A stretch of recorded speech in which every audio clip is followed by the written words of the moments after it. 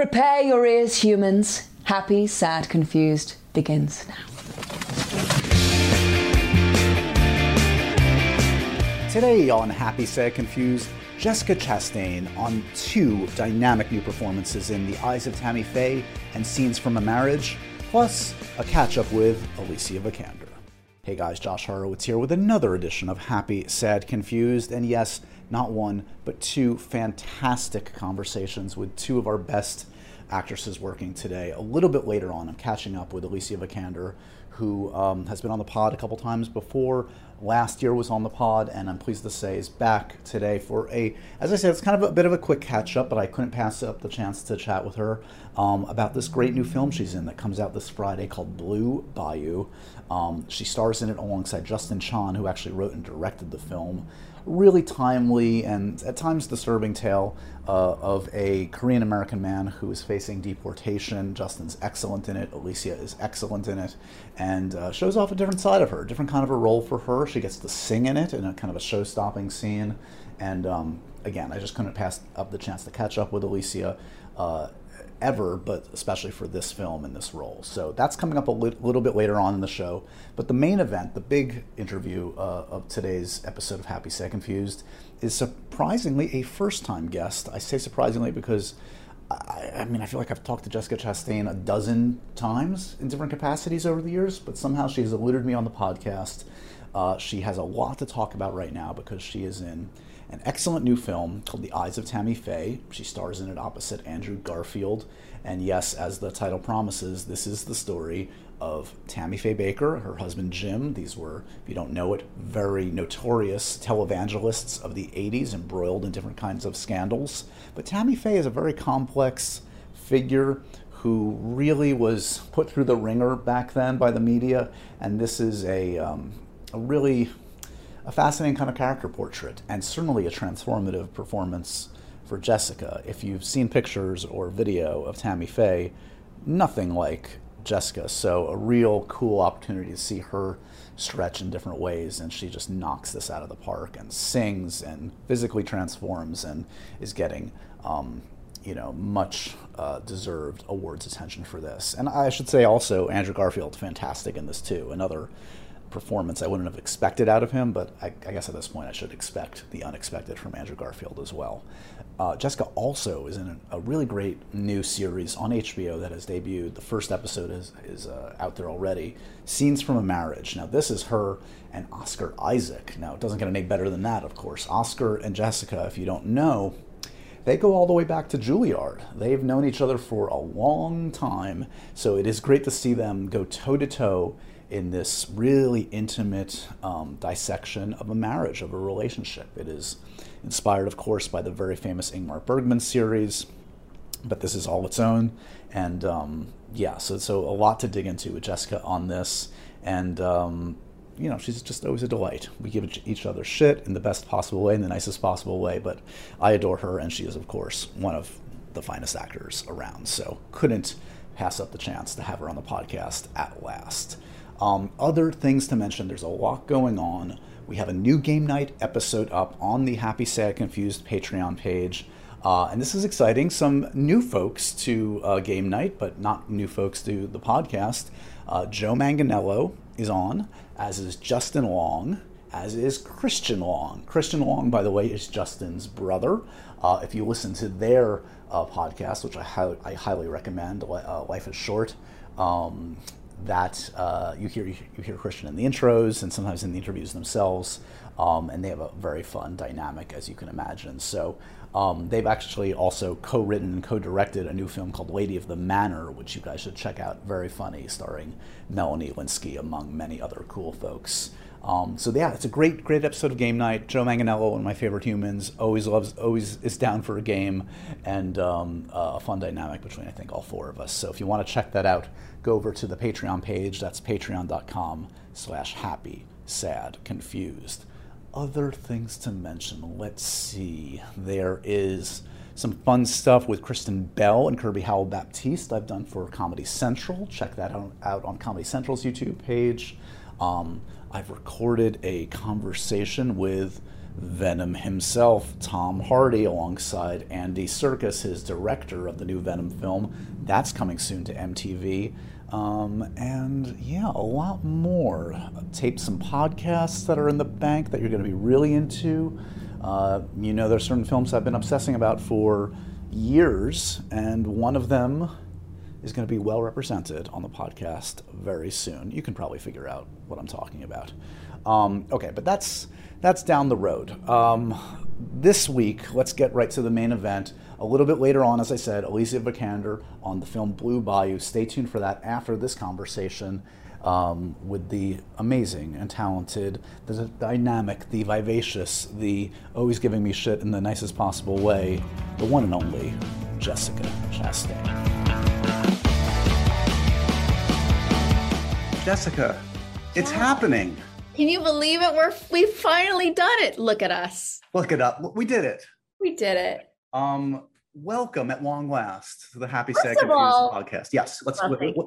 air your beefs. What's going on? What's the problem? Beefs, I was just going to say I'm so happy to see you after this global pandemic that we're still currently living in.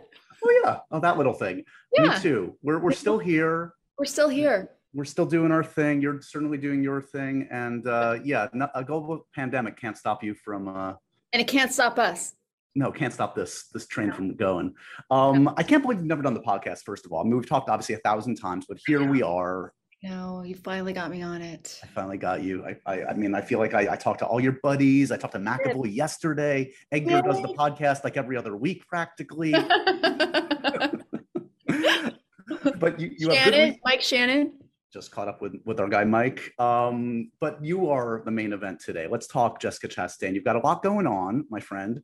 I've been reveling in all the Chastainiac content. I've watched 7 hours of the Chastain the last couple of days. Scenes from a Marriage, fantastic on HBO, and of course, The Eyes of Tammy Faye. Shades of 2011, shades of like that year when you had like 18 movies out in 6 months. There you go.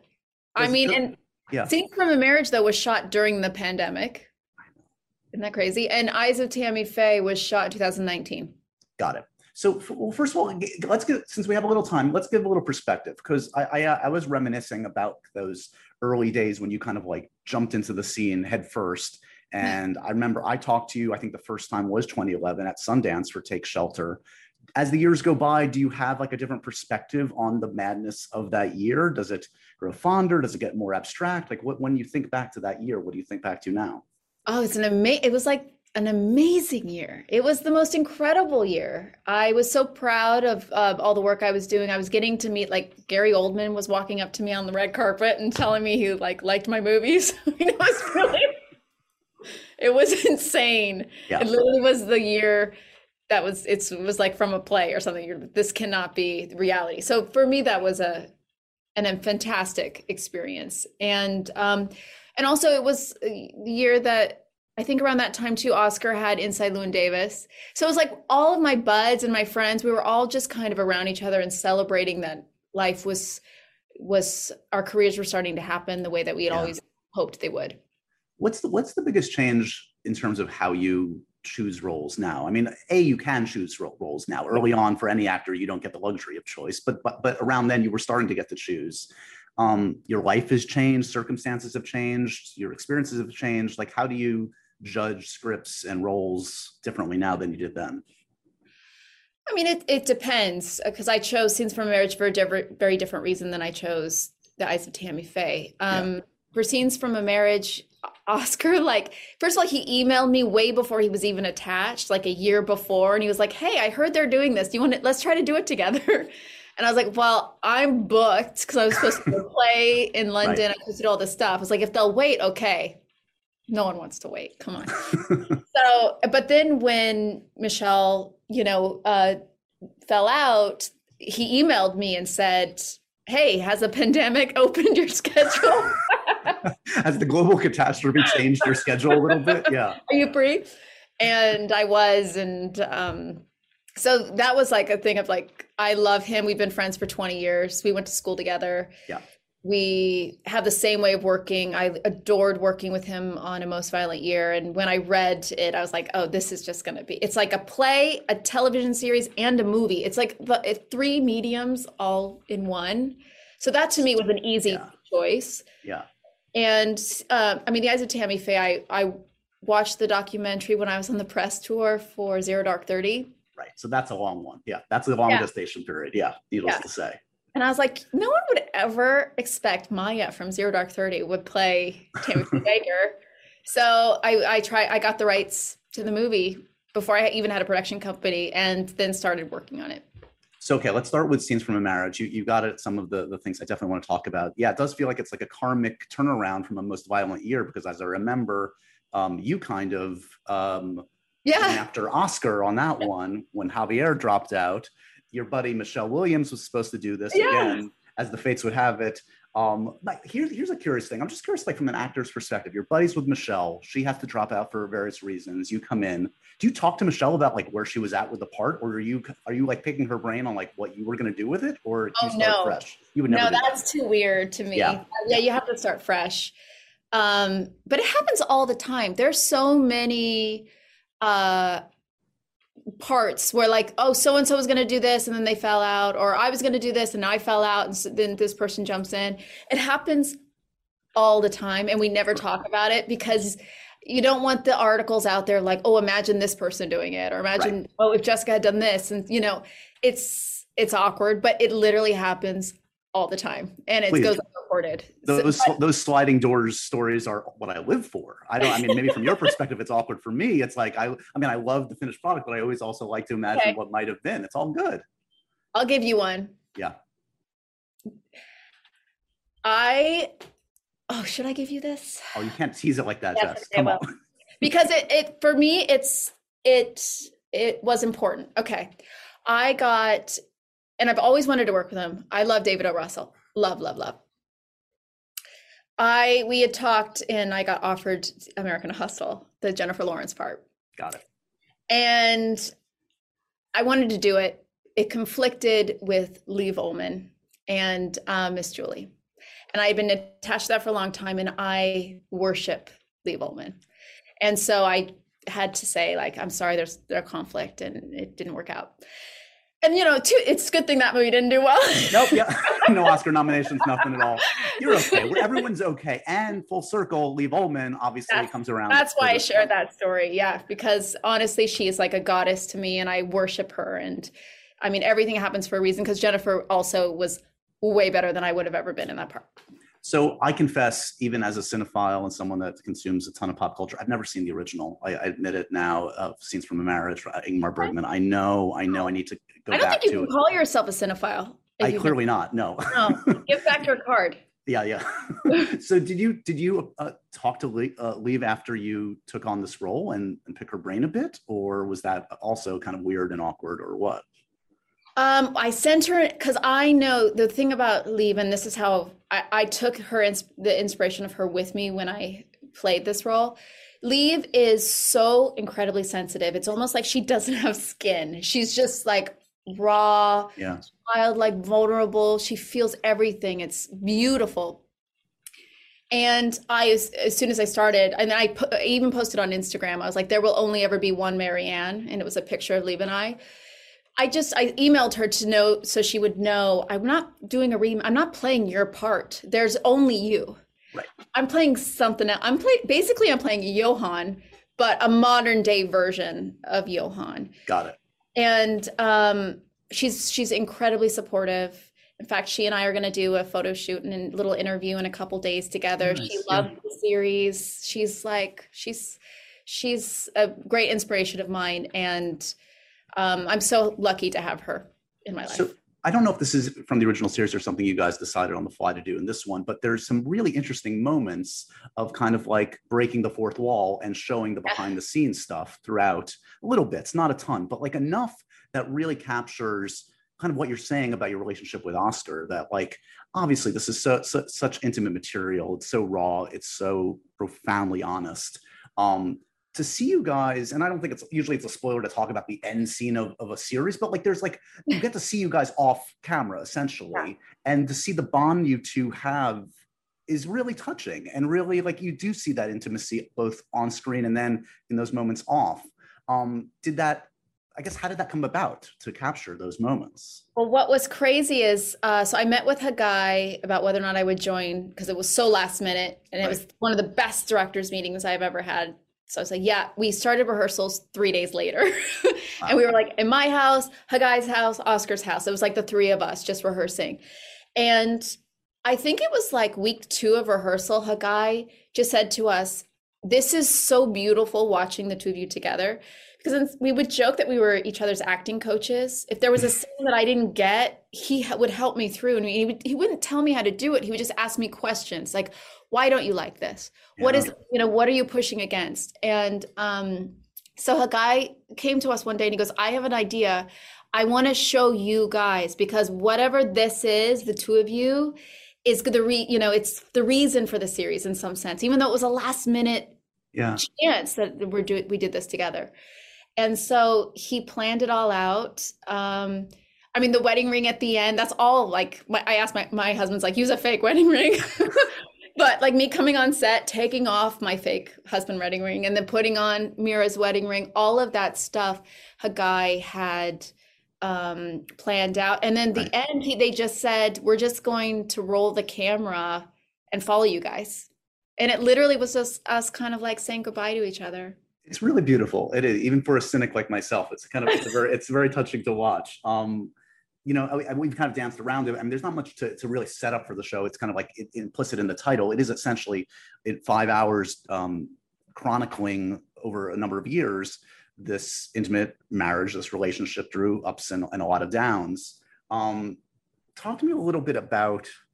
We talked about the Oscar relationship, but like I'm curious, like going back, you knew him from Juilliard, correct? He's one of the cool kids. He was my boyfriend's. He wasn't the cool kid. Come on. No, my boyfriend from college, he was his friend.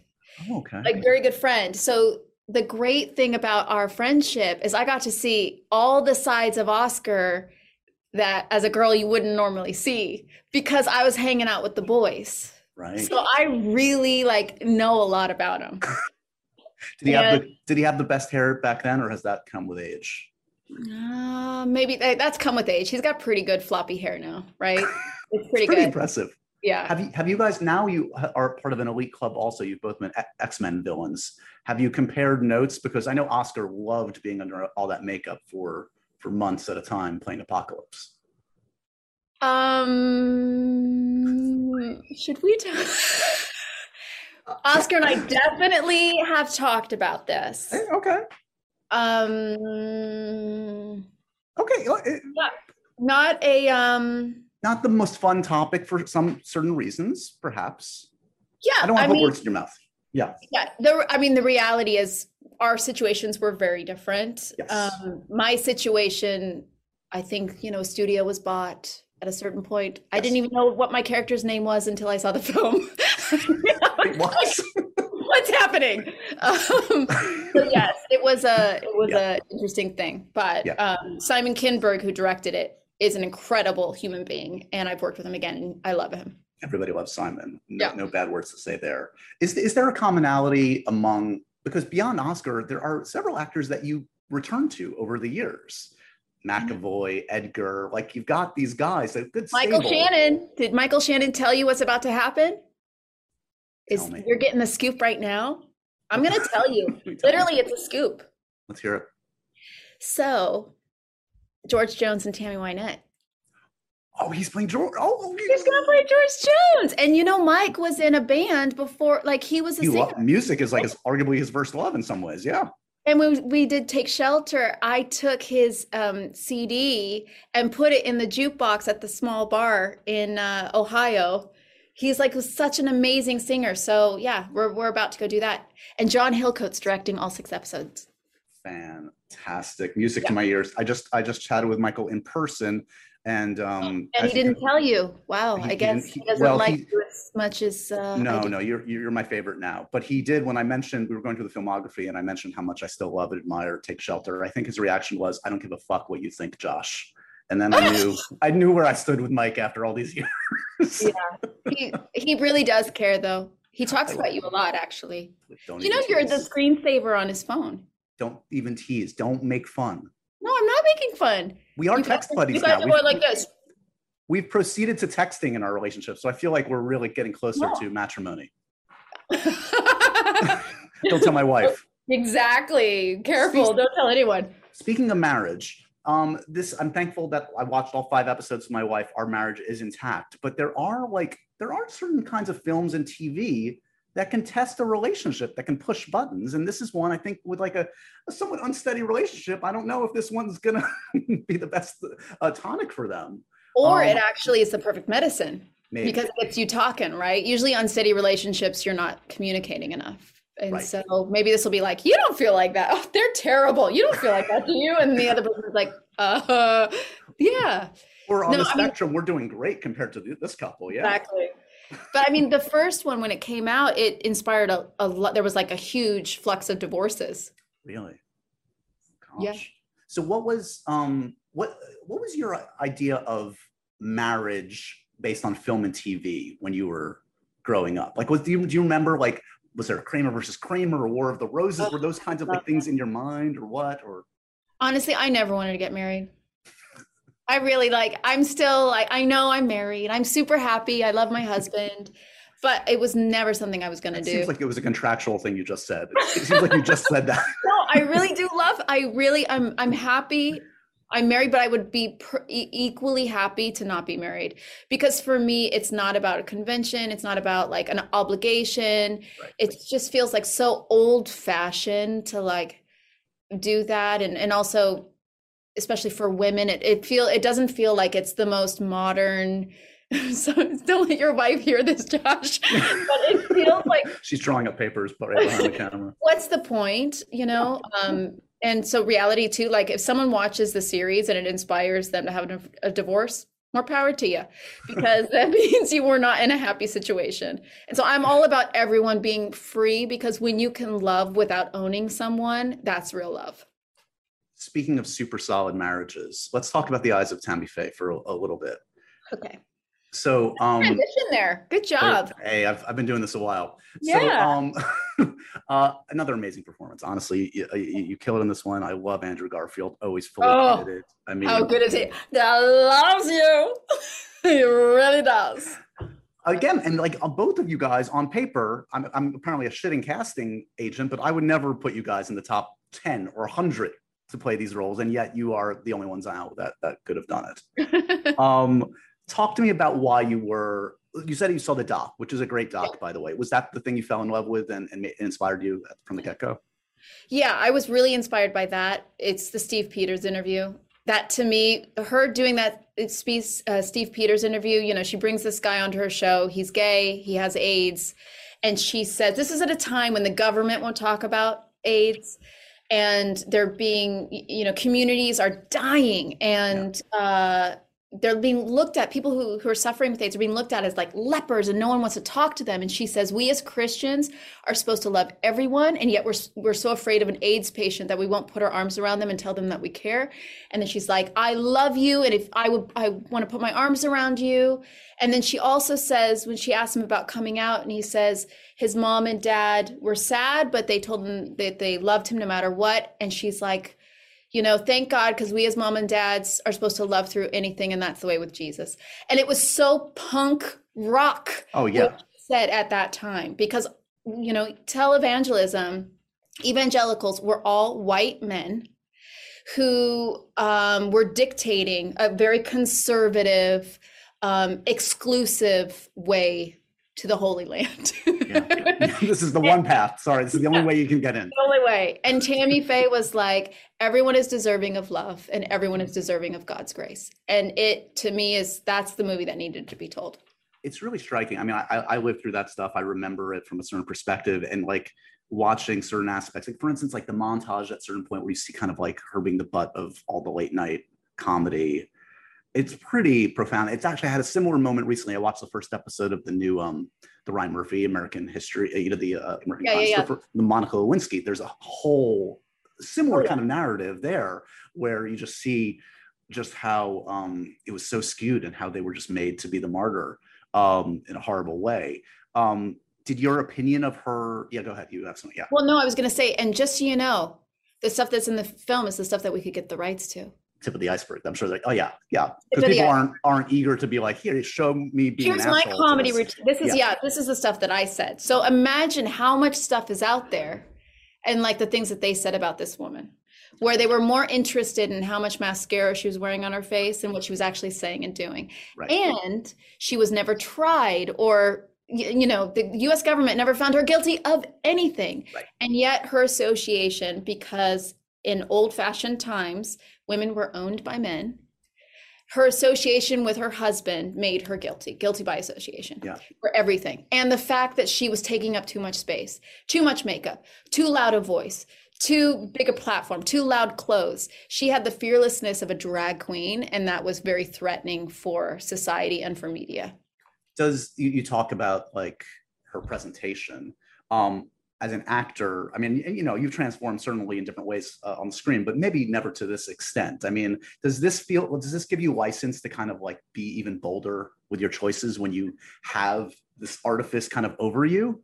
Yeah, I don't think I could be any bolder with any character. Yeah. Because like, even when you watch the trailer or whatever, you kind of go, that's crazy. Like this performance, Jessica's crazy. And then you Google, because everything's online. Oh yeah. You Google her, you can find the Steve Peters interview on YouTube. And you're like, that's actually her. She sounds like that. Her voice is that high. She's got that Minnesota accent. She's like way out, her clothes, her makeup. She was I think she was fabulous, because I feel like some people think it was like she was hiding herself through the makeup. I think she was like expressing herself. Yeah. She's like, this is how I feel. This is who I am. And so, yeah, I could be as big as I want, because no matter what, Tammy was always bigger. That was always in my head. I'm kind of like shy. I'm always like wanting to underplay everything. Isabelle Huppert is my acting like idol. I'm like underplay. And with Tammy, it was like, you got to go beyond what you think is normal. So I asked for some questions from our audience, and one actually alludes to something we're talking about. Sabrina Delorme wanted to know, what's your favorite accent over the years, and what's the hardest one you've had to imitate? Well, definitely the one, there's two that I repeat, and it's Tammy, because I just love that Minnesota accent. It's just like it, and and her voice is so high and sweet, and it's so folksy. I love it. It took me a long time to let go of it. And also Celia Foote. And it's interesting because both of those characters have a higher pitched voice, and my voice can sit quite low normally. So the fact that I like pitch it up, and there's just like a sweetness to the way they talk. Of course, Celia Foote is more like sensual, but those were the two accents that it was just so fun to do. So something struck me when I was, I have a moment like this to kind of like do the macro view on the career. When we've talked about so many different kinds of films over the last 10 years, I don't necessarily think, and maybe you could argue The Help, or even in some ways this film, have comedic elements, but you've never done the comedy, Jessica. And I know you to be like a very bright, fun spirit. We've done some very stupid, silly sketches together. Like, are you naturally predisposed to react to dramatic material, or do you shy away consciously from comedic material? Do people not see you that way? What's the story? Well, I don't think, the reality is, if you look at the level of scripts, right? I get pretty great scripts that are dramas, sci-fis, like all of those. I get great, right? An A-level comedy script, it's going to go to Melissa McCarthy and Godspeed. Like, yes, I get it. So I'm like way down on that list in terms of something like that. And for me, I want to kind of go to like where the great scripts are. I'm very happy to play Celia Foote or Tammy Faye, because there's a sense of outrageousness and like silliness that I don't normally get to do. Right. But maybe I don't need to be the lead of a comedy when you have someone like Melissa McCarthy out there. Right. And where are you at now with, we kind of alluded to the the Dark Phoenix situation, which we don't necessarily need to go into deeper detail on, but you've been able to manage for the most part, I think, pretty well, like kind of like doing the big stuff, The Martian, Interstellar, and also staying true to your roots with these like really auteur driven smaller films. That being said, like I know like for years we've talked about, and I talk about with every actor, like where's the superhero role? And it does strike me like Oscar's doing a Marvel superhero, and your buddy from Juilliard, Anthony Mackie, is Captain America. Does it feel like at this point, like, is there a reason? Like, did it just never happen? Will it ever happen? Villain. Give me a super villain. I don't want to be a superhero because you're a superhero. You're doing like 10 films. I see. You want to get in and out. Like, let me be like really nasty and like really like that would be fun, but I don't want to sign a 10-year contract. I get it. Is there like the actors and filmmakers you have worked with are, again, run the gamut. Is there an actor or filmmaker you've talked with the most that for whatever reason just it hasn't happened yet, like the timing hasn't worked out? I mean, everybody, I'm sure. But does one jump out that you're like, I can't believe I'm into this career this many years and it still hasn't? When the hell are we going to actually step in front of a camera together? Well, Gary Oldman in some sense, because I mean, he's in Lawless, but we don't have any scenes together. Right. And I mean, I got to work with Ava, which was great on, we did the Beyonce and Jay-Z video together. Right. But like that also to like to get my teeth into something. Right. I feel like I've talked to so many filmmakers and we keep like circling each other, but I mean, there's a lot I want to work with, but I want to work with filmmakers who are interested in telling dynamic stories about women. Right. I don't have to be the lead. Like I did 3 weeks on A Most Violent Year, but that is a fucking interesting character, right? Yeah. Come on. And so I'm happy to show up for a couple weeks, but just give me something to do. What about that? Where are you at with, it seems like the production company is firing on all cylinders. You've got guys have a lot going on. What have you learned the most since you launched probably 5 or 6 years ago when you were starting to really get intent on producing? What's been the biggest learning curve, biggest takeaway? There's always a problem. And also I will say this, this is terrible to say. It's taught me a lot about actors. Oh, wow. Because there are situations I'm like, wow, like, especially in terms of schedules or whatever. Now I know I'm like, okay, I have a lot of empathy for producers when we're trying to fit a schedule and someone has to like, okay, I have to be out by this date. Sure. That's not an easy thing to do. Yeah. And so I have a lot of empathy now on upcoming projects. Anytime I'm coming onto someone else's film, like, how can I help you make it less stressful? Because I've been in situations where it's like, wow, so this is what the other side is like. I know there are probably a number of obvious reasons why you started producing. Was part of it just also in the early going, like realizing how important it was to have a seat at the creative table and Yeah, I mean, it was also to do whatever I could to support. I mean, it was in 2014, I think, is when I started thinking about it. And this idea of when you have more power, you have more say of like writers and directors. You don't usually have final say because that's the financier. Yeah. But you can push in a different kind of way. Also in terms of developing stories, for Tammy Faye, it was important for me and because also my company is producing it and because I'm so involved in the development, I didn't want it to be, I didn't want it to be tabloidy and create more trauma. And I read an article where Jessica Hahn was like, I'm so tired of being associated with this and I want it to go away. And I was like, there is no way we should focus on that in our film because also Tammy never met Jessica. And why would we risk re-traumatizing someone? Sure. And I think that definitely comes, like if I was the actress saying that, that doesn't have as much pull as the actor's producer saying that. Where are you at with, I was going to say a fellow cinephile, but I had to turn in my card earlier in this conversation. You're not a cinephile. So as one cinephile in this conversation. Bergman film? Have you seen one Bergman film? Are you really going to put me on the spot and go there? That's a no. Wow. Wow, Josh. I thought we were so close. So too. Well, at least I still have Michael Shannon. You adore film as much as I do, apparently more. It must be, I mean, a lot of the films that I look back on the resume in the current climate, I don't know if they're going to be in theaters in 2021. Does Take Shelter get into a movie theater? Does Tree of Life? Like, where are you at in terms of your pessimism or optimism about the theatrical experience? I'm 100% optimist on everything, and especially for theaters. I mean, before the pandemic, I love going to the movie theater, and I would go, and there would be hardly any people in the theater, right? That's before the pandemic. So what's exciting now is when this is over, if movie theaters become more of a night out, I'm sick of sitting on my couch and watching things at home, and where I can pause and go get a shake or whatever I want, popcorn, whatever I want. Be the social media influencer that you are.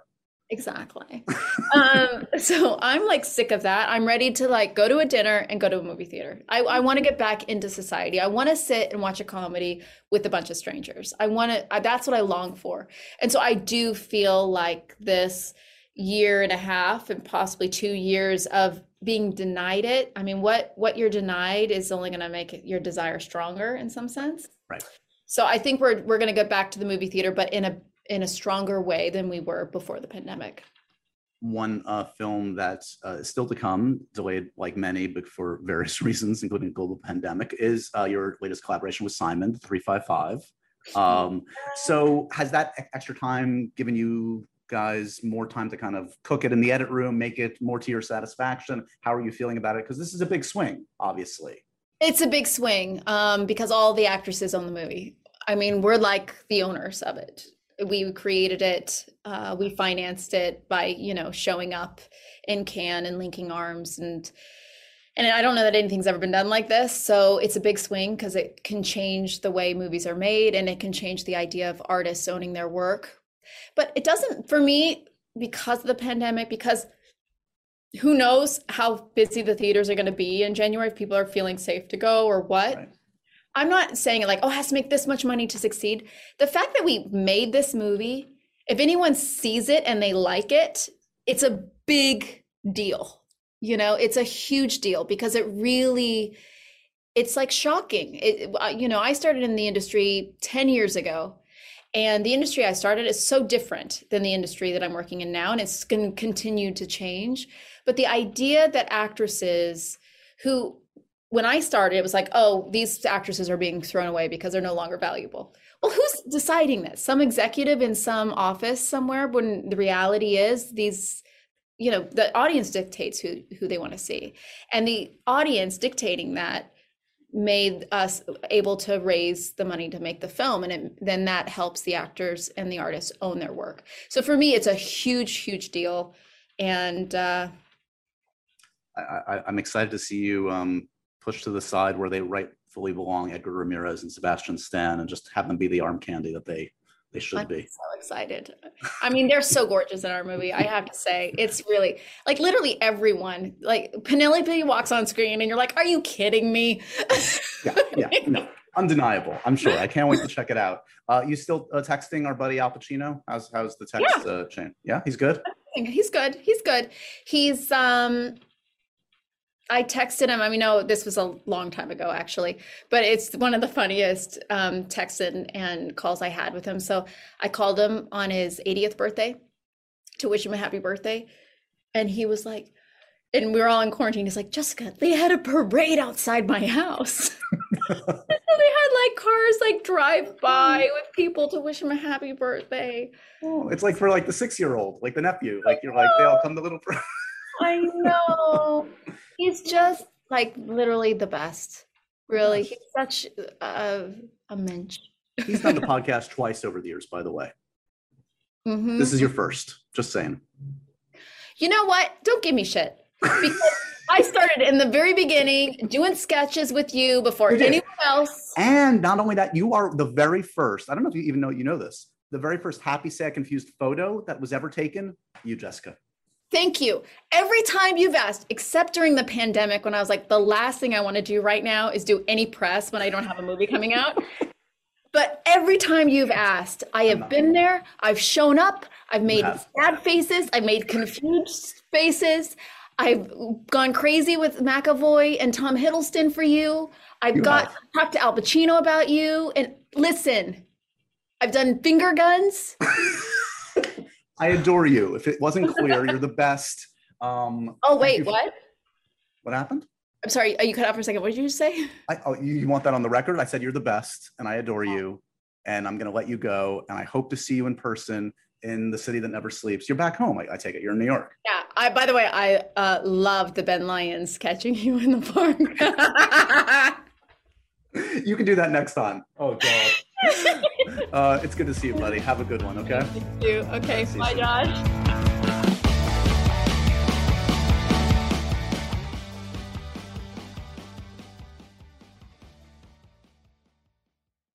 How's it going, Alicia?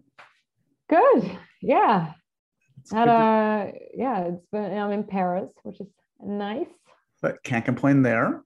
This is so. I don't know about you, Alicia. Welcome. First of all, welcome back to the podcast. It's I've lost all sense of time because I was like, I just talked to Alicia like 3 months ago, and then I looked and I'm like, oh, that was a year ago. So I don't know how you're feeling, but yeah. I actually, someone asked me how old I was the other day, and I missed a year. that just shows. It's like COVID. It's like COVID. I don't remember I ever turned that year. That year just went away. Well, while it was a pretty rough year for a lot of us, congratulations. You've had some good things happen in the last year. So I'm happy for you and Michael. I hope you guys are doing well. So let's talk. Okay, you've got a lot going on. Blue Bayou, a great new film. My friend, you don't always have to release like 3 movies at once. This is back to the early Alicia Vikander days. Yeah, like you've got like, it's kind of the thing, but then I'm kind of away for a while. Right. And then they, which, it's quite nice. I think it could be, a good thing to kind of disappear, and then people can be introduced to you again. Right. And then, but that's the thing. I made those films, in 2 different years, but obviously because of this past year, they all had the release dates reshuffled, and now they ended up coming out at the same time. And now an embarrassment of riches. And they're all excellent. Blue Bayou is a really special piece of work. And I'm like there's certain kinds of movies where it's like, to me, it's like, oh, it's obvious how someone like you would end up in them. And frankly, something like Blue Bayou, it's kind of a miracle a film like this gets released, gets made. And I'm kind of fascinated by like how you end up in something like this, which is a relatively small slice of life. Yeah, it's a very small. I think what I end up like doing next, or it kind of changes all the time. It's like I like being very in the moment when I choose my projects. It can be what I've come off of, like if I've been on a big film, what I feel like doing next, or what kind of part of my own life I'm in at the moment. And with this film, I had seen Gook. That was Chastain Chan's first film when it came out of Sundance a few years back, and it was immediately like got on my radar. I was like, who's this guy? Right. And he made this beautiful film for like 200 grand. And I was also just impressed to see, the work he had done. He is Korean American, which,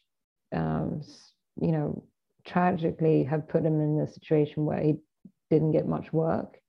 I hope that's changing right now, but he kind of took it in his own hands, and it's like, I still want to make films. I'm going to write them, and I'm going to direct them and act in them. And he just knocked it out of the park, I thought. No, I agree. When I heard, and I kind of talked about him with my team, and then a few years back, it was one of my agencies said, well, he's making another film, and I don't think it was like a thing. I was like, I want to read it, and I did, and I was like, I want to have a chat with him. And also, it was a part that it's interesting throughout my career. In the beginning, it was like interesting because people were like, well, you have a bit of a British accent, and you played queens and princesses in some films, so you must come from a very posh background yourself, and it's not at all how I grew up. more of a working, class family in a smaller town in Sweden. And I've always been interested in America and American culture, and to tell and to know maybe the stories that are not often get their light shined upon them. And I read this and had an amazing chat with Justin, and also for him to say, I think you would be so amazing in this part. And I was like, yeah, that's not a part that people would normally go to me with. Yeah. So, yes, I ended up in a very small film, but it was also nice for me to get someone who said, yeah, this is what you can do. And I very much felt like I related with this character and the story, and also felt like it was a very important one, in the sense that I had no clue myself before reading the script, the situation that so many of these adopted children have gone through, not only in America, but around the world, apparently. It's it feels, I mean, a story like this has to feel authentic, and it clearly, Justin feels very close to this material, and you said it yourself, it's a great demonstration of what he can do in all aspects of filmmaking, and kudos to him for getting this to the finish line.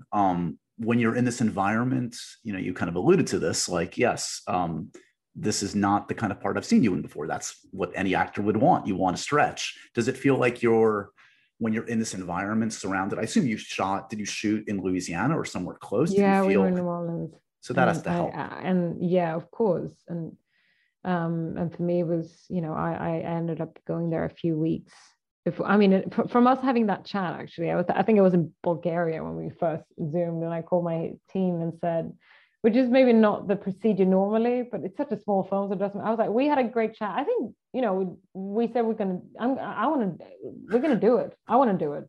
So you just figure it out now, Hey. And I think, and then it was like, I think he went out to prep like so closely after that call. I mean, it went really fast. And then, I try to go out there as soon as I could. And with the accent too, it was so amazing to see how the culture and it's so vibrant out there. I mean, the music and the food is incredible, but then also to see just how, I mean, when I was just prepping my accent, I asked like two people who to me had completely different sounds, and they were both from there.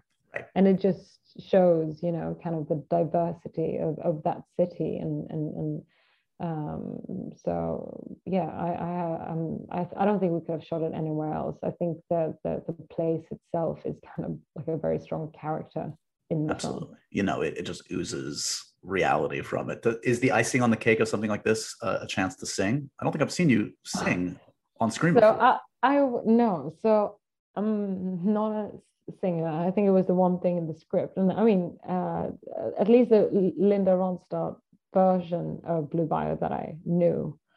I mean, I was like, that's not an easy song. It's not the one I would, because I do love karaoke, but it's not the song I would go for there, I must say. And I kind of brought it up, and it was like, I don't think that conversation did not end up going anywhere. I think Justin meets, I mean, it's the name of the film. And I was like, yeah. Would you mind just retitling the film for me? I was like, okay. I was like, and I tell you, I was singing that in the shower and at home, and I had it on like repeat constantly, that song. And then on the day, it was, I mean, summer in Louisiana, New Orleans, it's boiling hot, except for this one night when we do this garden party scene, and it's like freezing. Something happened that night, and I mean, I'm in the summer dress, and I think it's like the last shot of the day is me singing, and I've been walking around like this, waiting all day. Yeah. And then it's this big group of extras, and I go up on that stage, and something happens that I don't think has happened since. I think it happened, and I remember when I shot Anna Karenina, which was one of my first English-speaking roles. Then I was so nervous that I didn't know what to do. I was like almost vomiting, and I got up on that stage, my character does, and then I looked down at my hand, and it's like shaking. And I literally, like, I was talking to myself. I was like, wow, Alicia, you are really nervous. this has not happened. This is your job. Come on now. Straight up. Yeah. Yeah, I was like, come on now. And but then, we shot it, and actually after like 2-3 takes, I warmed into it, and then I kind of just like, I was like, I can do one more now.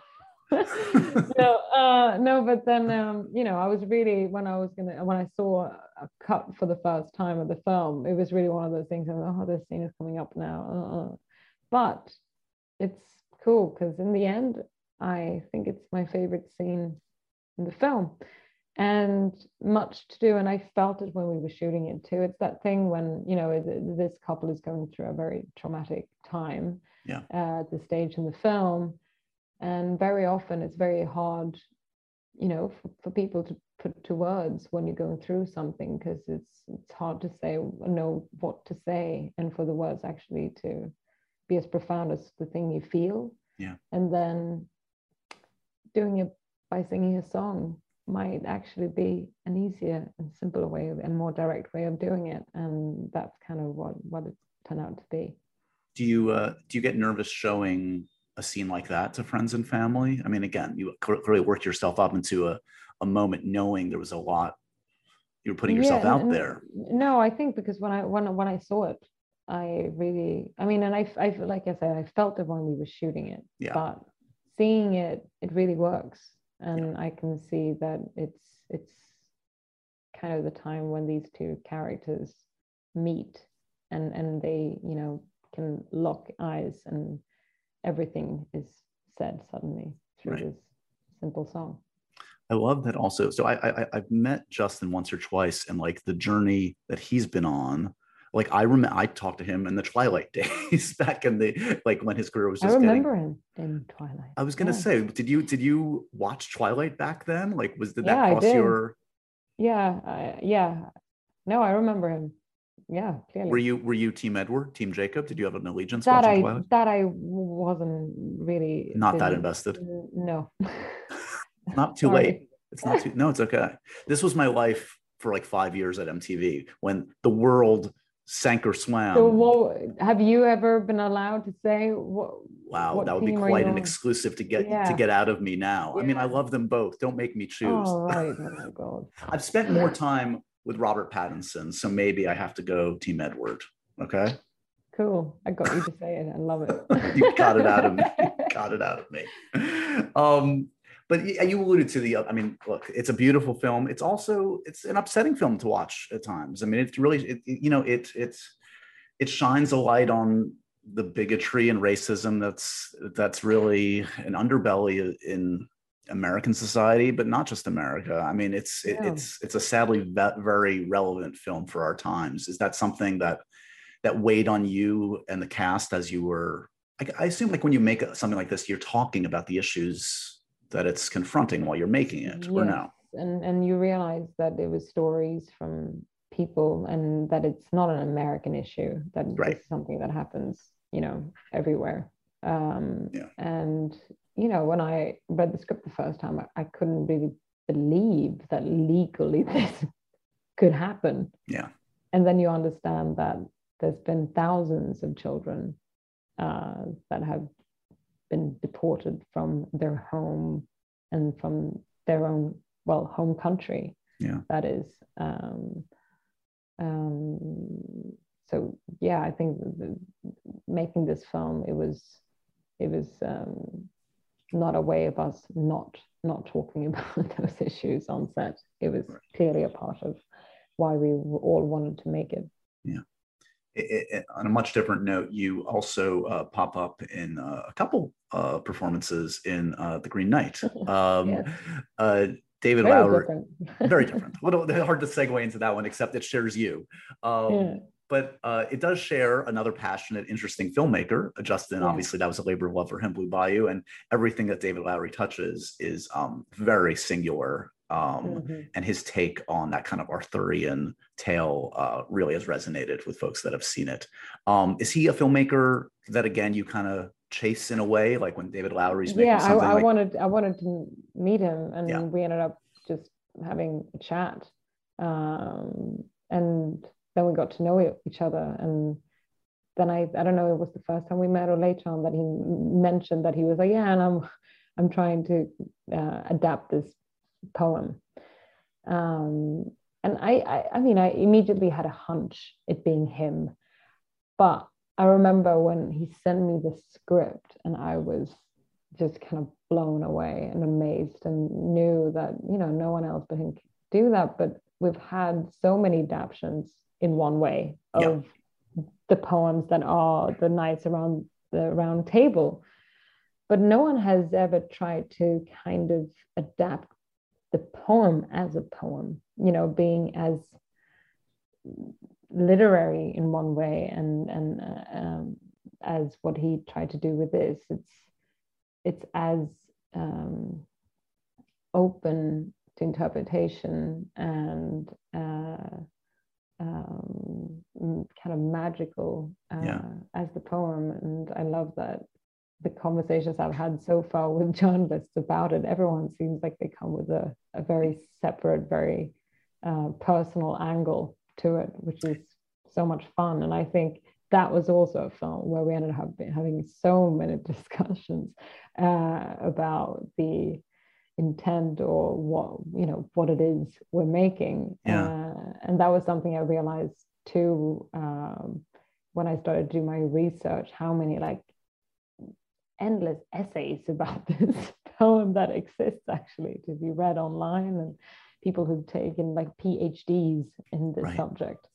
Well, that's what's fascinating, I think, about him always, is like his reference points is such like a unique blend of things. Like he loves, like, you know, the stuff that about his age, I think, like things like Willow and like really kind of like mainstream kind of sci-fi and fantasy. I can't wait to see Peter Pan.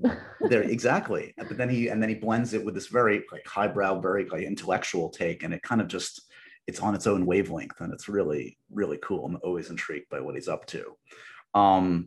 When I last caught up with you, I think you were about to see your first movie in a theater. Did you end up getting a giant bucket of popcorn and seeing Tenet in a theater? I thought Tenet. Yeah, you were seeing Tenet. Okay. Yeah. Okay, so that checked out. Yeah, it did happen. It's so nice to be back. What has your year of pop culture been since I've spoken with you? Have you been binging a lot? Well, after that, it was kind of another lockdown in Portugal. So then I haven't been to the cinema since, I think. Just shows that I can't. I think now in France here, I should go on. So some of the films that were in Cannes should be out here now, and I should practice my French and go and see them in French maybe. But no, since then I've continued to watch a lot of TV series, I guess. What have you been watching? What have I been watching? Oh my God. I know. That's one of those questions where if somebody asks me, like it's almost like I watch so much and it goes out. I was told today to watch White Lotus. So I'm very excited to see that. Highly recommend. Yeah. Very nice. Very nice. And then that looked good. That was a good face. I'm excited to see it. No, that's top of my list right now. It's absolutely fantastic. You have a couple interesting projects you're developing right now that I just wanted to mention. Obviously, we talked last year about Tomb Raider. It continues to kind of reiterate. Now you've got a very intriguing filmmaker behind it, Misha Green from Lovecraft Country. You feeling in a good place now, like with Misha's take on it? Is it kind of metamorphosizing into something different that you're excited about? Yeah, the script is kind of, she's working on it right now. So I'm excited to read it and see. I hope it's still, still something that the studio wants to make. But it looks like, they're all working towards that. So. Well, they keep putting cool people on it, so that means there's interest, right? They're trying to make it work, so hopefully you'll get to the finish line there. Olivier Assayas, are you going to be working with? I'm in the hotel. Yeah, I just came from set right now. Oh, so you're shooting? Yeah.